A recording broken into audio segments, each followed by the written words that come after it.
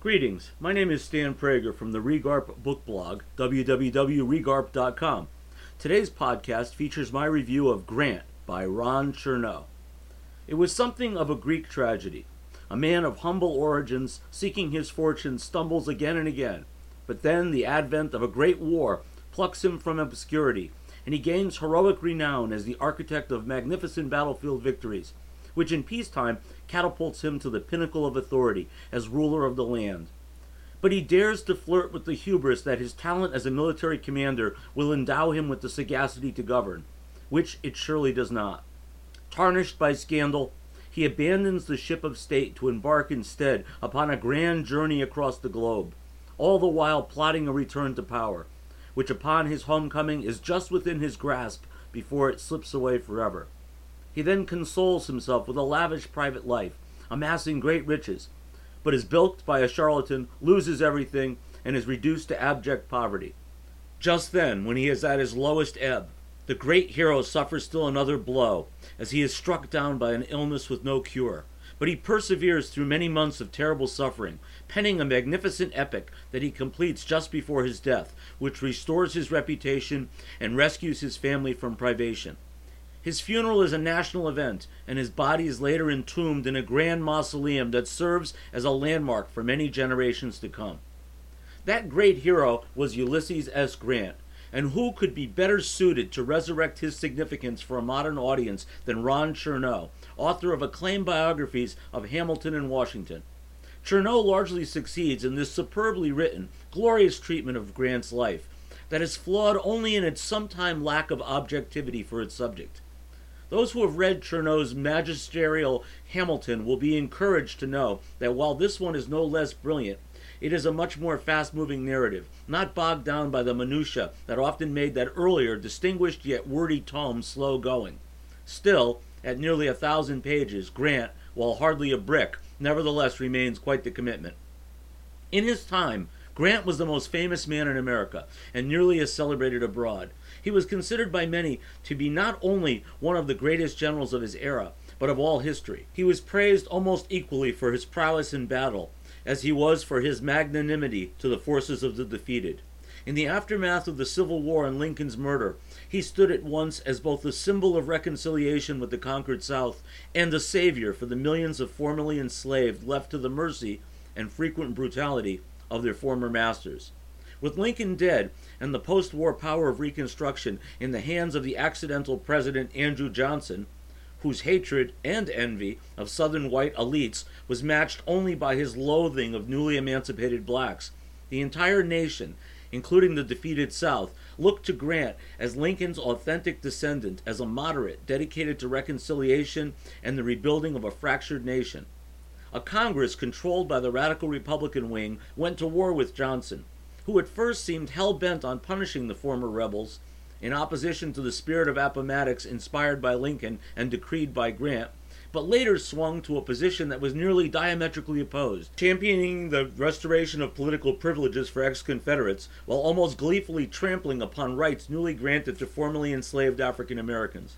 Johnson barely survived impeachment, but his political career was over. Grant was the anointed, and soon the general who had beaten Robert E. Lee and saved the Union, a man who had not that long before been forced out of the peacetime army for alcoholism and had endured such failure in private life that he'd been reduced to working as a clerk in his father's store, was the President of the United States.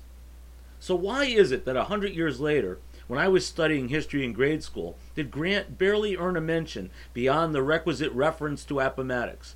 How did someone so famous and so significant become so overlooked? It turns out that this has a lot more to do with the staying power of the South's lost cause myth, once again resurgent in right-wing politics, than in Grant's actual legacy. Modern scholarship has debunked every aspect of the lost cause mythology, an ahistorical fiction devised by post-war Confederate political and military elites to supplant history with a make-believe heritage that falsely denies the centrality of slavery to the Civil War and posits that the South bravely fought for a glorious cause with far better generals, but only met defeat due to prodigious northern resources and an overwhelming number of bluecoats.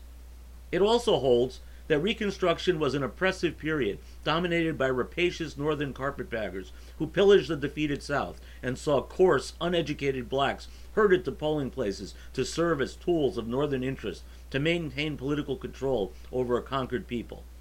Grant, as a key player in the conflict in its aftermath, naturally figures in much of this myth-making and suffers as the result. Chernow's Grant seeks to set the record straight. In fact, both sides had an excess of bad generals and a dearth of competent ones. But, to Lincoln's great chagrin, most eyes were focused on the Eastern Theater, where a series of mediocre Union generals were derailed by the gifted Robert E. Lee and his lieutenants. But in the West, there were far more talented generals, most notably Grant, an understated strategic genius who assembled a string of victories. The same weekend that Meade famously defeated Lee at Gettysburg, Grant delivered what was a far more significant, decisive blow to the South at Vicksburg in a brilliant campaign studied by military strategists for decades to follow. And then Grant came east, assuming control of all Union forces.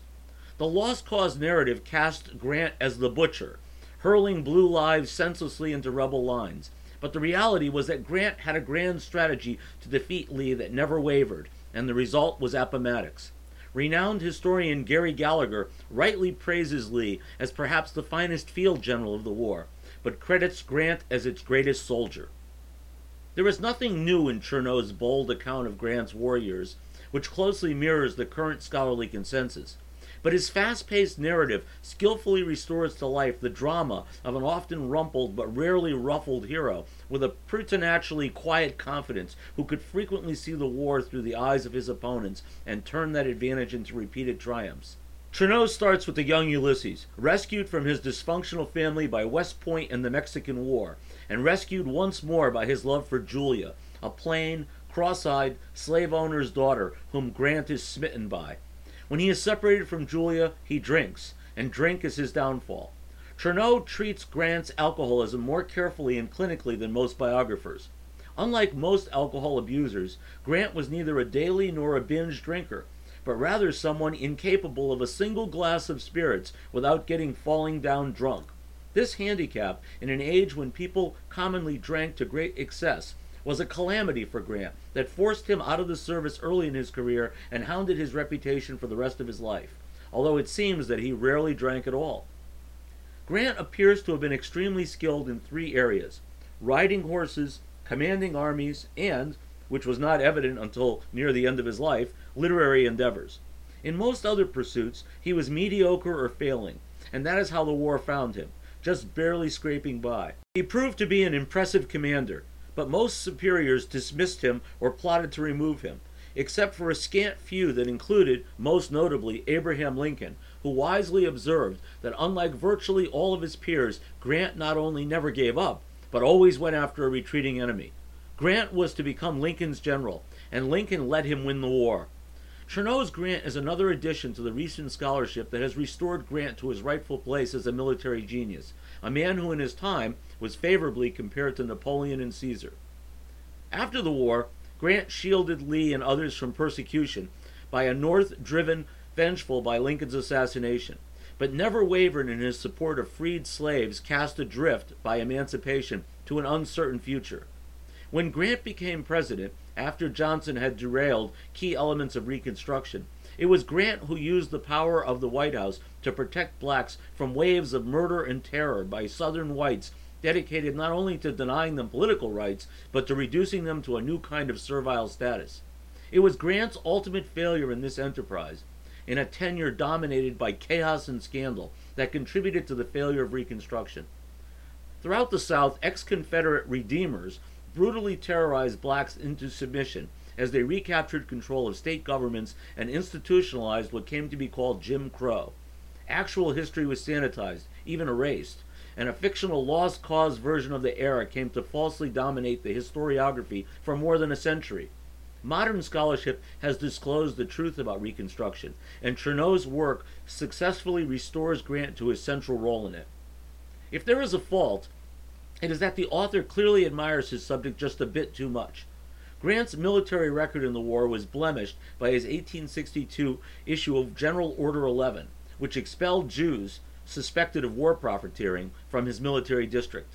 While Chernow rightly condemns this egregious action, he makes excuses for Grant's decision that feel just a bit thin.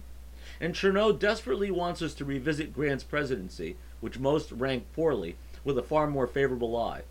But it is the author's own careful chronicle as a meticulous historian that makes for the most compelling quarrel with his own thesis in this regard. While the virulently racist Andrew Johnson certainly sought to sever Reconstruction at its roots, it seems eminently clear from Chernow's account that Reconstruction actually succumbed to a kind of death of 1,000 cuts during Grant's 2 terms in the White House. That was certainly not his intent. Grant courageously went to war with the original incarnation of the Ku Klux Klan and stood as protector-in-chief for terrorized blacks targeted by the Klan and other kindred groups who sought redemption by restoring government and society to unreconstructed whites who adamantly refused to respect the rights of the formerly enslaved at the ballot box and beyond. In this, he scored some early success, but in the long run, it seems clear that this cause, and Grant himself, was defeated by his apparent lack of acumen for executive office. Out of his element, he struggled to navigate Washington politics. Himself utterly incorruptible, he was a terrible judge of people, and with few exceptions managed to surround himself with the dishonest and the incompetent. A brilliant mind in military matters turned out not to translate well into matters of civilian governance, as he managed to mimic the worst attributes of several unsuccessful future presidents. Like Hoover, he sometimes clung to ideology over practicality. Like Carter, he frequently agonized and vacillated. But most damaging, like G.W. Bush, he felt an obligation to ever be the decision maker, even when he was the least informed and least qualified to do so. The result were 2 chaotic terms that rode upon his personal popularity, but were repeatedly marked by an inconsistency in approach and execution that ultimately destroyed nearly everything he sought to achieve. A weary Grant, worn down and frustrated by the burdens of 8 years in office, was nevertheless widely celebrated as he traveled around the world.